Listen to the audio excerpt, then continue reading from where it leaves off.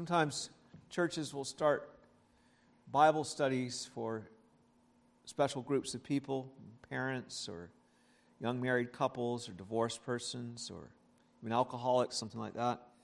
But what if the church were to announce a Bible study for the rich? Probably wouldn't get anybody to go because everybody says, oh, I'm not rich. I know people that are rich and they say, I'm not rich. It's very rare to find a person who will admit to being rich. Most people would sooner admit to being a drunkard than to being rich. And so I suppose that in addressing the rich today, as the passage before us does, I probably won't have anyone to preach to because they're like, oh, that's for other people. It doesn't apply to me. But 1 Timothy 6:17 through 19 is addressed to those who are rich in this present age. And the qualifier in this present age refers to material riches of the world. So it's not talking about spiritual riches. It's in this present age. So before you go to sleep, I want to remind you that when you look at God's Word, you need to see it as something that is extremely precious.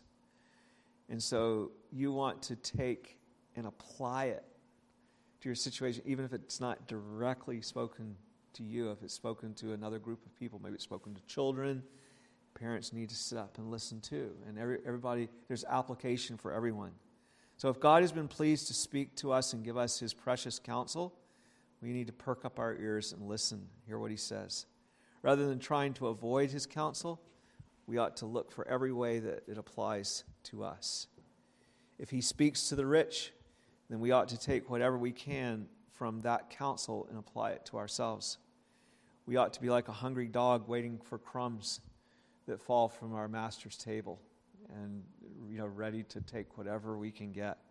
He knows, the dog knows that the food for his master, and he's pleased if he can get just a crumb or two. He eagerly waits to see if there is anything at all for him. Oh, that God would give us that kind of hunger.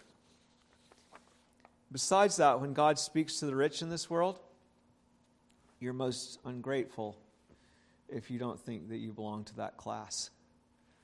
Partly just by virtue that the time and place that we live. Because we live in a rich country, and we live in a very rich time. We may not be quite the richest nation, but we're certainly near the top. And if food and clothing is the standard for contentment, and 1 Timothy says that it is, then we certainly have a lot more than necessities. Look at all the servants that you have. You have servants to wash your clothes, your washing machine, to start fires, electricity, furnaces, stoves. What if you had to kindle a fire for all those things that you do? To take you from one place to another, cars and buses, to make your clothes. When is the last time that you had to make thread from flax or wool? It's a big job. You get started right from the bottom and work up. To carry messages from one place to another, mail, phone, internet, to produce all kinds of technology for you. You have servants that are at work doing that. How many believers before us would have loved to have their own copy of a Bible? We can easily obtain a copy of a Bible. It's not a difficult thing for us. We just decide what kind of leather we want. Sometimes it's our big decision. Today's message is spoken then to you who are indeed the rich of this world. If you are not rich relative to other people in our society, you are certainly rich relative to other countries and other societies. So listen and be eager to apply God's word to your own life. God has been pleased to reveal His will to the rich. So today, from 1 Timothy 6:17 to 19, I want to show you two pitfalls, two purposes, and two promises about riches, having to do with possession of riches. So I'll begin by reading the passage. It's 1 Timothy 6:17 to 19. Command those, Timothy is told by Paul, command those who are rich in this present age not to be haughty, nor to trust in uncertain riches, but in the living God who gives us richly all things to enjoy. Let them do good, that they be rich in good works, ready to give, willing to share, storing up for themselves a good foundation for the time to come, that they may lay hold on eternal life. May the Lord add his blessing to the word that we have just heard. So let's begin. The two pitfalls are found in verse 17. Already Paul has addressed the very serious problem of those who are covetous, who desire to be rich. We look again at 1 Timothy, look back a little bit at 1 Timothy 6, 9, and 10. He says, "But those who desire to be rich fall into temptation and a snare, and into many foolish and hurtful lusts, which drown men in destruction and perdition. For the love of money is a root of all kinds of evil, for which some have strayed from the faith in their greediness and pierced themselves through with many sorrows." So in these verses, Paul warns about desiring riches.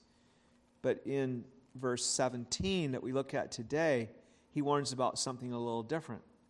The dangers and the perils associated with possessing riches. So before it was a warning about covetousness, desiring riches that we don't have, and now it's about the dangers and perils of possessing riches. He is not saying that it's wrong to possess riches. Some of God's favorites have done so. Abraham was rich. Job was very rich. Solomon was even more rich. Joseph of Arimathea was a rich man. It's honored in the Scripture. Cornelius was a wealthy, relatively wealthy man. Gaius was a rich man. Lydia was a rich woman. And there are many others. He is not saying that it is wrong to possess riches, but he's speaking instead about particular dangers or pitfalls that those believers who possess riches face. The temptations associated with riches are very strong. As Calvin put it, the perils mentioned in verse 17 follow the possessors of riches almost like a man's shadow follows his body. So these perils are always there. You can't get away from your shadow. I guess you can go in a shady place, but you're wise to watch out for these dangers in your life. This is part of fighting the good fight of faith that he's been talking about here. So the first pitfall is haughtiness. Now you all know what haughtiness is. You've all seen it. It's an attitude of superiority. The word in the original is a compound that means high-minded. So it refers to someone who thinks highly of himself and despises others. It's the temptation of the rich man to think that he's smarter and wiser than people who don't have as much. He wrongly assumes that the increase of wealth is everyone's chief goal. Therefore, he's made it further with the chief goal that it belongs to everyone, so he must be superior to everyone else. He looks down his nose and speaks condescendingly to those who have less. But the Bible tells us that the rich in the church must be willing to associate with their brothers in the church, brothers and sisters in the church who have less. And in Romans 12:16, Paul says, "Be of the same mind toward one another. Do not set your mind on high things, but associate with the humble." So, don't set yourself up as above people that don't have it. He says, "Do not be wise in your own opinion." Now, this was a problem also at Corinth, where the rich would not associate with the poor, even when it came to eating at the Lord's Supper, the feasts that they had. This shows how ugly this problem can get. If ever there was a place and a time where we are on common ground, it should be at the Lord's table. Here we are reminded that apart from Christ's sacrifice, we're nothing but a bunch of condemned criminals justly condemned. That's what we remember. There's no room for haughtiness. We're all saved by the same faith, the same Savior, the same grace. Moreover, our Lord Jesus has set the example for us. He was rich beyond all imagination as the Son of God in heaven. Yet he left the glories of heaven and stooped to come to earth, to this fallen, sinful world where poor, miserable sinners live. And when he was here, he associated with the lowly and the despised. When you look down your nose at your brother because he is poorer than you, you look down your nose at Jesus Christ. because he has made himself the brother to the poor brother. Haughtiness is such a pernicious thing that it doesn't limit itself to man. The haughty man's haughtiness extends all the way up to heaven. That's right, the haughty man even elevates himself above God. And that's the danger, that riches can make you elevate yourself above God.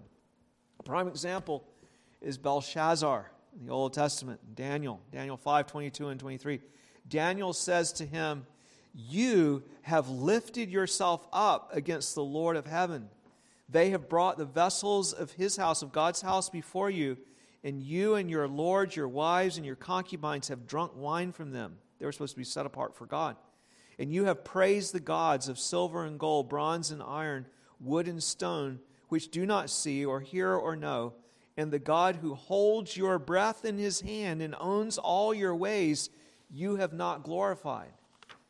Daniel then puts his finger right on the cause of haughtiness. The haughty man forgets that it is God who holds his breath in his hand and owns all of his ways. He forgets every single breath he takes is from God. He has nothing without God. He thinks that he has all of these things by his own power and by his own wisdom, rather than by the gift of God. He is deceived into thinking he can make his own way blessed by attaining the things of the world. He thinks that he can get along fine without God, when every moment he is dependent upon God. And so this is something you see that reaches into every one of us, because we all have that tendency to trust in our riches and then to elevate ourselves, that we're self-sufficient because we have stuff in our cupboard. And we don't have to look to God. We don't have to rely on him. I've got this. I can take care of this. I can handle this. That kind of an attitude. This leads to the second pitfall that threatens you with regards to your wealth, that your riches should become the object of your hope rather than God. The rich of this world are constantly tempted to look to riches both for their happiness as well as their security. But this is both wicked and foolish. It is wicked because it attributes to riches the trust that ought to be directed to God only, like we read in Deuteronomy 8. When you trust in riches, you honor riches when you ought to be honoring God. You make it appear that the riches provide what only God can provide. And you give riches the credit that belongs to God. When Augustine saw people worshiping all kinds of other gods, he said, why don't you just worship one God, the one that can ultimately make you happy? If you have all the possessions of the world and you aren't happy, what do you have? If you have, protection and perfect security from the gods that protect, but you're not happy, what do you have? And, he basically just was blowing away the whole idea of having all these other things that we trust in. Every year on Remembrance Day, we remember those who defended our nation. But sadly, there are many who do not give the glory to God for the victories that our nation has enjoyed. They can't see beyond them. For sure, credit and honor is due to those who have loyally defended our nation. But the ultimate credit is due to God, who was pleased to use these men and who gifted these men and gave them the courage that they had to serve, and who brought about the defeat of our enemies. No army is able to defend the nation unless God gives them success.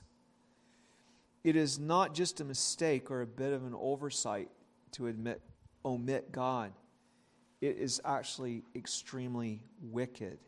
It's wrong to leave out God. We tend to think lightly of sins against God, and we tend to only despise sins against other people. Somebody hasn't done any wrong unless they hurt someone else. That's our tendency. But if we've done wrong to God, we've done wrong to one who is greater than anyone on earth. But those sins that strike more directly against God are the worst sins of all. Trusting in riches violates the first three commandments of God, and sometimes the fourth as well. It is to have another God that you look to and give glory to. And what a pitfall to substitute it for God. That's the pitfall. It is idolatry because you worship and trust the creature rather than the Creator. And it is to take the Lord in vain because you ignore Him as He reveals Himself in giving you good things. You disregard Him as if He didn't give it to you when He did. So you take His name in vain. And with the Sabbath, of course, that you'll violate the Sabbath because of your riches are the thing that matters to you. You've got to work and get more riches. So this sin is wicked. But I said to you that it is also foolish. In fact, it is the height of folly to put your trust in riches. Riches are not always there for you. Paul speaks of them as uncertain riches because you never know when they will fly away.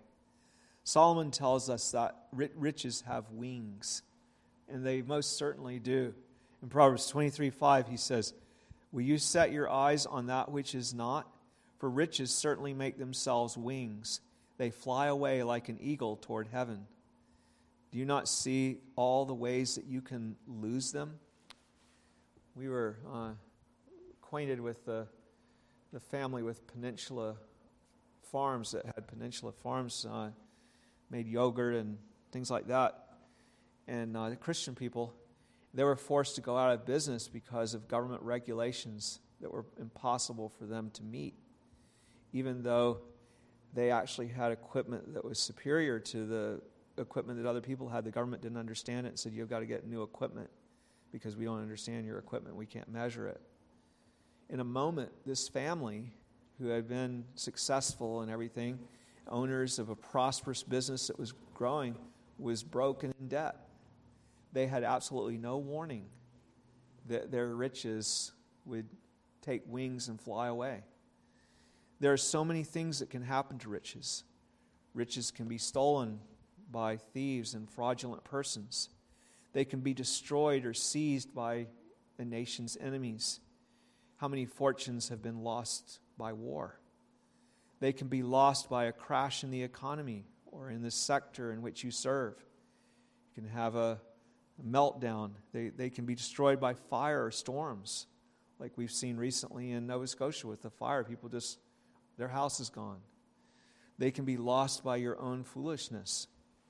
James reminds us that it is not just riches that are uncertain, but the rich themselves that are uncertain. Not only may riches not always be there for you, but you will not always be there for them. You can have a big pile, and when you're dead, it's not really all that helpful. James 1:9-11 exhorts, "Let the lowly brother glory in his exaltation, but the rich in his humiliation. Because as a flower of the field, he, the rich man, will pass away. For no sooner has the sun arisen with a burning heat than it withers the grass, its flower falls, and its beautiful appearance perishes. So the rich man also will fade away in his pursuits. The rich man ought to glory when he is humbled by the gospel," James tells us. "He ought to rejoice because his eyes have been opened to see how foolish he has been to trust in riches." This is the kind of glorying that you have when you realize before it is too late that you had invested everything in the wrong place. Good thing to know, isn't it? You're very happy when you realize, "Oh, wow, I just got a tip that this company that I invested all of my inheritance in is going to go under. And I found out about that, and I was able to get my stuff out before it happened." You rejoice to be shown how foolish you were before it's too late. So I've been putting all my riches in the wrong place, focusing my hope and everything in the wrong place. It's a foolish thing to do. You see how this exposure of your folly also brings down your haughtiness. You say, "What a fool I have been to trust in uncertain riches rather than the living God." Do you know something? I could talk all day about how insecure riches are and how wicked and foolish it is to trust in them. But you will never be fully cured of your trust in riches until you behold the glory and the beauty of God. Every day you see people buying things with riches and enjoying those things, and they do. You see what riches can do. They have a lot of power. That's what makes you inclined to trust in them. It's so visible. You yourself have experienced the joy of new possessions, having things that maybe don't break or whatever. But you're commanded in this passage not to trust in riches, but to trust in something else that is far better, in the living God. You need to start seeing Him. And all those blessings that you have, all the good meals, the awesome pieces of technology, the beautiful things that you have, you need to see God's hand. You see, it's not that we look at those things and we despise the things that we have in the world, but we see them, the one who is better than them, who enables us to have them and possess them and enjoy them. Every good and perfect gift comes from Him. In a rich society like ours, you need to see His gracious generosity. The problem is that you don't look high enough. When you attribute to the gift what you ought to attribute to the giver, then you're looking too low. Your eyes need to go up and say, thank you, Lord, for these things. And so I would urge you to pursue God's favor. In Him, you ought to place your trust. He is not uncertain. He is always there for His people, and nothing can separate His people from Him. He alone can guarantee happiness and security. It is not riches that make you secure and happy. It is God alone who can give that to you, only under His favor. And there is only one way to gain His favor. That's by faith. The door to God's favor is Jesus Christ. You go through that door and you're in His favor. You have access to God's grace by faith in Jesus Christ. He came to this world to restore sinners to God. Don't trust in riches. They won't restore you to God. Turn to Jesus Christ. God the Father has given Him all authority to bless and to curse. And He promises to bless all those who trust in Him, to pardon their sins, and to give them eternal life. So don't let riches make you haughty, and don't trust in them. Those are the pitfalls. Riches are the gift of God and find their true purpose in God, not outside of God. The two purposes for riches are given at the end of verse 17 and in verse 18. The first purpose of riches might surprise you. It is for enjoyment. It says, God gives us richly all things to enjoy. Now let's stop and think about that for a minute. You don't think that God created gold and silver and precious stones, beautiful oceans teeming with creatures, and beautiful skies filled with stars, and mountains and hills, and that He placed Adam and Eve in a garden that was filled with beautiful flowers and excellent food and animals so that man could be bored? Do you? That doesn't make any sense. Of course not. He gave us these things to enjoy. God has given us all things richly to enjoy. You have a whole lot more than what you need for mere subsistence. God has His eye on enjoyment and pleasure. He delights in giving good gifts to His children. No doubt, after man fell, God drove us out of the garden of delight. But in His mercy, He continues to bestow good things on us. Only now the things are corrupted by death and they have various problems. Yet the testimony of God's generosity and kindness still shines in all the gifts and things that He gives to us. Every time we receive something. And in Acts 14:17 reminds us that God did not leave Himself without witness, and that He did good, gave us rain from heaven in fruitful seasons, filling our hearts with food and what? Gladness. Right? The enjoyment, happiness that comes from those things. We need to learn to enjoy what God has given us to enjoy. At first, that might seem like a hard thing to do. You might say, why would we have to learn, or a strange thing to say to do, why would we have to learn to do that? Isn't our problem that we give riches too much credit and honor, like what I said before, that we enjoy them too much? In a way, that's true. But in another way, it's not true at all. You could also say that we don't enjoy or honor riches nearly as much as we should. The reason is because we don't regard them as the gifts of God. They are much more valuable when they're the gifts of God than they are when they're independent of God. And so the world really doesn't know how to enjoy riches, even when riches is the only thing that they look to and they have nothing else beyond that. They do not look at riches as highly as we do who know God. You see, it's not just any God either, the gifts of the true and living God, who is glorious in his majesty and beauty. The God who has every reason to destroy us on account of our sin and rebellion, but who continues to shower us with kindness. That's a tremendous testimony, like it said in Acts, of that he did good and gave rain and fruitful seasons, filling our heart with food and gladness. So you can't really learn to enjoy anything as you should until you learn to receive it as the gift of God. You haven't begun to enjoy riches until you see them as evidence of his kindness, wisdom, power, grace, mercy, and goodness. A girl might like flowers just because she likes flowers, but how much more she likes them if they come from a man in whom she delights as an expression of his love. There's a certain enjoyment in the flowers themselves, but her joy in the flowers is nothing in comparison to the assurance they give her of the love of the one who gave them to her. There's a problem here, isn't there? Is it not true that God loads both his friends and his enemies with gracious gifts? And if that's true, some of his enemies then are deceived, and they take comfort in his gifts as if these gifts demonstrate that they are under his grace and favor, when in fact they're still not reconciled to him. And can't believers be deceived into thinking that God does not love them if they focus on what God has given them in this world instead of the gospel? Say, well, God must love other people more because they have more. This is all true.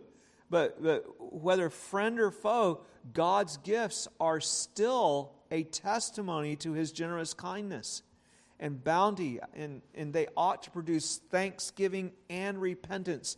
His goodness ought to lead us to repentance when we see him being good, whether it's to us or to other people. It's a testimony to us. In fact, we could even go a step farther and say that when these gifts don't melt a sinner's heart and lead him to repentance, it's not because God has been unkind, but because the sinner has been stubborn and rebellious, not to mention foolish. Fallen man is so stubborn that these things don't move him to repentance until God steps in by his Spirit to transform. Suppose for a moment that God did not give anyone his Spirit and left us to continue in our stubbornness, but suppose he did everything else just the same as far as giving us things in this world. We all had the same things, but he did not give us his Spirit to change our hearts. His goodness would still be just as evidenced in those gifts, even though nobody recognized it. His gift, he gives us just the right mix in this world of affliction to remind us that we need to be reconciled to him, and of generous gifts to remind us that he is kind and tender-hearted toward us. Because of our present sinful condition, we need both the goodness and the severity of God to lead us to repentance and to reveal to us his glory and beauty as a God who is just and gracious. And when we look corporately, some people experience much more of trials and difficulties. Other people experience more of gifts. But when we look at it over in a comprehensive way, then we see the mercy and goodness of God in leading us to repentance with these things.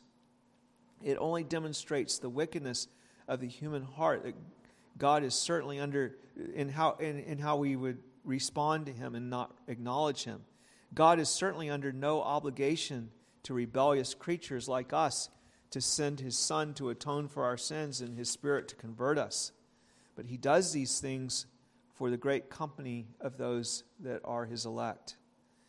And of all people, we ought to bask in the joy of his love and in the evidence of his goodness that we see in his gifts. It is then that we learn to truly enjoy his gifts, when we see them as expressions of who God is, not as mere nice things, but as expressions of his abundant kindness and love. And when we learn to enjoy the good things of this world as his gifts, we begin to use them in a whole different way. Not only do we rejoice greatly in them because they are tokens of His love, but we also rejoice in using them for His glory. Now, this is the second purpose of gifts, that we might share them with others. So He gives them to us for enjoyment, first purpose. Second purpose, that we might share them with others. He gives them to us to give to others. This is so hard for us. We have such a tendency to hoard God's gifts for ourselves, as if if we don't hoard them, we will not have anything. It is for this reason that verse 18 is sort of repetitious. He's trying to drive it into us that our riches are rightly used and enjoyed by us when we share them with others. God has given them to us not only for us to enjoy, but also for us to share. So first it says, let them do good, that they may be rich in good works. If you have been given a lot, it is in order that you might do a lot of good with it for others. God could give everyone his or her portion directly to each person, but instead, the way He works, He has chosen to give us the ability to provide for one another, so that other people's portion is tied up with what I give them, and my portion is tied up with what they give me. God has chosen to work this way in other things too. For example, He could have privately revealed His word to every individual person. There'd be no need for teaching or for us to encourage one another from the Word of God. But instead, He raised up prophets and apostles to whom He gave His word, commanding them to proclaim it to others. We're dependent on them. Can you imagine what a fix we would be in if they had hoarded it up for themselves? They said, oh, I've got this truth from God. I'm not going to share it. I don't want anybody else to know about this. I want to keep this for myself. I don't want to spread it around. Not that God would have allowed that, but you see the point. In the same way, God gives to some great wealth, and it is in order that they might do good with it for others. Take a family with little children. Okay, here's a very basic illustration. Ordinarily, God gives the parents more than they need for themselves. Why? So that they can also provide for their children. What if He didn't? Then the children wouldn't have what they need. Take a wealthy businessman.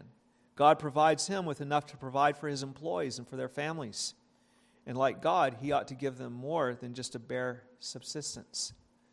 Doing good also speaks of providing for the poor and needy and in supporting the work of the gospel. We often think of it only as that, but it's the businessman too. It is the parents as well. All of these ways God has given us to share and to provide for others. And that's what we're supposed to do with our wealth. And second, it says that the rich should be ready to give, willing to share. God loves a cheerful giver, and so there needs to be a readiness and willingness. You ought to look for opportunities, being ready always to give, saying, where can I do good?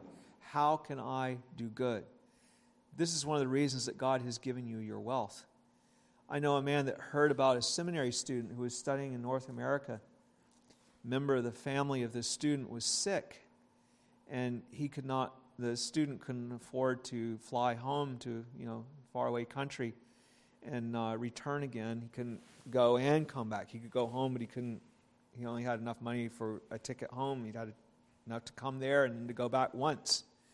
But the man who is always looking to do good without saying a word bought that man a return ticket and just quietly presented it to him. He was looking for opportunities to do good and to share. Likewise, the text says that you are to be willing to share. If you're asked to support a legitimate need, you ought not to complain, but be glad that you have the opportunity to do so. God has given you wealth to share with others. When riches are not used, they grow corrupt. Like people, they're to be employed in doing good. If they're not used, they become like a stagnant pond. They stink and they breed mosquitoes. Hear what James says about those who hoard what God has given them to use. James 5:2. Your riches are corrupted, and your garments are moth-eaten. Your gold and silver are corroded, and their corrosion will be a witness against you and will eat your flesh like fire. You have heaped up treasure in the last days. by hoarding what ought to have been given, your riches are said to be corrupted. They become a ruinous thing. Riches give you power to do good, but they also give you power to do much harm. You can ruin yourself like the prodigal son did, spending your wealth on riotous living and prostitutes. You can ruin your children by constantly indulging them and not teaching them to work. You can ruin others by selfish business schemes that take advantage of them and impoverish them. But this passage teaches you that God has given you riches to do good. Jesus certainly knew how to use what he had. We are told that he went about everywhere doing good. He used his great riches and his abilities to do good for others. Satan is just the opposite. God gave him great riches to be used to minister to others as a ministering spirit, as an angel, but he used his gifts instead to harm others. He used his cleverness and all that he had. You are a steward, and a steward is not entrusted with his master's good for himself. His job is to portion out his master's goods in a wise and responsible way to the members of the master's household. What would you think of a steward who used his master's goods for himself and left the master's household to starve? That would be a very wrong use of the things that have been entrusted to him. Or perhaps you would say, where can I get a heart to do good and to be willing to share? I find that I'm altogether too stingy and greedy. Yeah, and I'll tell you, it is something that you must grow into through Jesus Christ. You see, your giving is a reflection of the regard that you have for Jesus Christ and his giving. You either act like someone who knows that you have been lavished with riches and riches and riches of grace, or you act like someone who's been given a raw deal. You didn't get enough. Your giving is like a barometer that measures your love for Christ. You either see yourself as having been given way more than your share, or you see yourself as having not been given enough, so that you're always groping for a little bit more, feeling cheated. And as soon as you get whatever it is, then you just move up to want a little bit more. You always say, oh, if I just had this much, it would be good. And then I'd be generous. No, you wouldn't. If you're not generous now, you won't be generous. If you get a little bit more, you'll just want more still. How much better it is when you're so taken with Christ that you want to give to others just like he has given to you. When you're so moved and taken with his generous heart that you become generous too. This is something that you need to grow into as you study the love of God and the love of Christ, as you grow in the grace of God, as you understand the love of the cross and the riches of the glory of God that he has promised to you in Jesus Christ, the inheritance that you have laid up for you. All of these things contribute to that kind of an attitude that is ready to bless others. How important it is to understand the purpose of riches so that you can use them as God has intended. And now I want you to consider, lastly, the two promises given in verse 19 for those who use their wealth properly. These promises are quite closely related. God tells you that if you use your wealth properly, you will store up for yourself a good foundation for the future and lay hold on eternal life. Rich people are often concerned about foundations for the future. And in a way, you should be concerned about foundations for the future. A foundation is money that you lay aside for some purpose.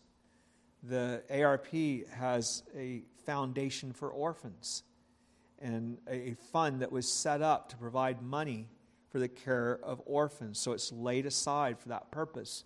The Bible teaches that parents ought to lay up for their children and for themselves in old age. This is not something you are to worry about or be anxious about, but if you have the means, you ought to take reasonable steps to provide a good foundation for the future.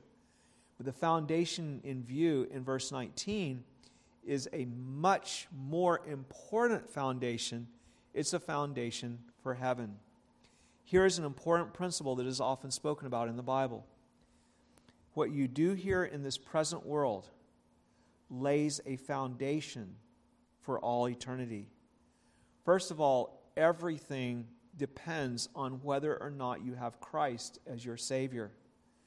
You must come to Him and believe on Him in this life, because when the day of judgment comes, it will be too late. There is no way to have your sins forgiven than by looking to Jesus Christ now, in this present time. You're never too old or too young to believe upon the Lord Jesus Christ. Once you die, it's too late. The door is closed. The Bible says now is the accepted time. Now is the day of salvation. Jesus is the only foundation, and there is no other foundation that anyone can lay. No other foundation for the church or any of her members to build on but Jesus Christ. Every member has so much sin that apart from Christ there is no hope of salvation. But in Him, salvation is certain. What sin is too great for the blood of Jesus to cover? But the rich of whom Paul is speaking are those that already profess to believe on the Lord Jesus. So Paul is not talking about believing on Christ for salvation here. Instead, he is talking about the good foundation that every believer ought to lay in preparation for heaven. You see, there is a connection between what you do after you have come to Christ and the reward that you will have in heaven. Those two things are associated. In 2 Corinthians 5:9, Paul says, "We make it our aim to be well-pleasing to Him.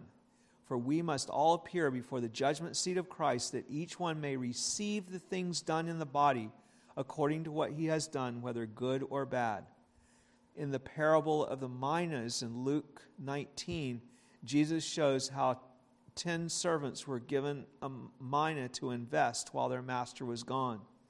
The first invested well and obtained 10 minas. He was given authority over 10 cities. The second invested his mina well and obtained 5 minas.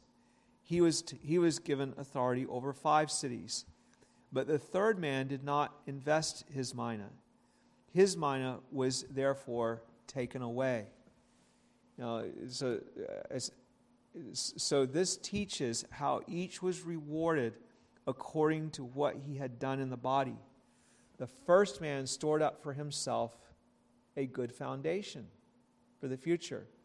Your reward in heaven will be based on what you have done in the body. Do not be discouraged if you have been given less to invest and to do good with than others have. You can still lay up a good foundation. Jesus taught that the widow who gave her 2 mites gave more than all the rich people who gave larger gifts monetarily, but they were relatively smaller. She gave all that she had. However, 1 Timothy 6:19 does teach that if you have been given much, then you have an opportunity to lay up a good foundation. The rich man who truly learns to use his wealth for God's purposes will have a great reward. The problem is there are so few rich men that ever learn to do this. Their temptations are great, and much is required of them because much has been given to them. This is why many who are first will be last, but the last first in heaven. Often those who are given much are not as faithful in their use of those things as those who are given but a little. In many ways, it's easier to be faithful under persecution than it is to be faithful under prosperity. So do you see the lesson here? If you have been given much, you have the opportunity to do much good. God has given you an opportunity to be rich in good works. So Jesus told us in Matthew 6:19, "Do not lay up for yourselves treasures on earth, where moth and rust destroy, and where thieves break in and steal, but lay up for yourselves treasures in heaven, where neither moth nor rust destroys, and where thieves do not break in and steal." This is a foundation that you will be standing on for all eternity. Whatever you lay up here now will be your foundation forever. Your labor in the Lord will never be in vain. And as we saw last time in Psalm 112, God will not forget what you have done, but He will reward you. How gracious our God is. In no way do we deserve such rewards. If our works were judged apart from Christ, we would all be condemned. But in Christ, we are graciously accepted, and so are all our works that are done in sincerity. They don't have to be perfect works. Even a cup of cold water does not lose its reward. And what will that reward be? It will be that you're given greater service in heaven. Our service and our love will be the thing that makes us beautiful in heaven, because we won't have dull vision anymore. We'll recognize the beauty. We will want nothing more than to serve God and our neighbor and to pour out our love. And those who have loved well here will have more love to pour out there.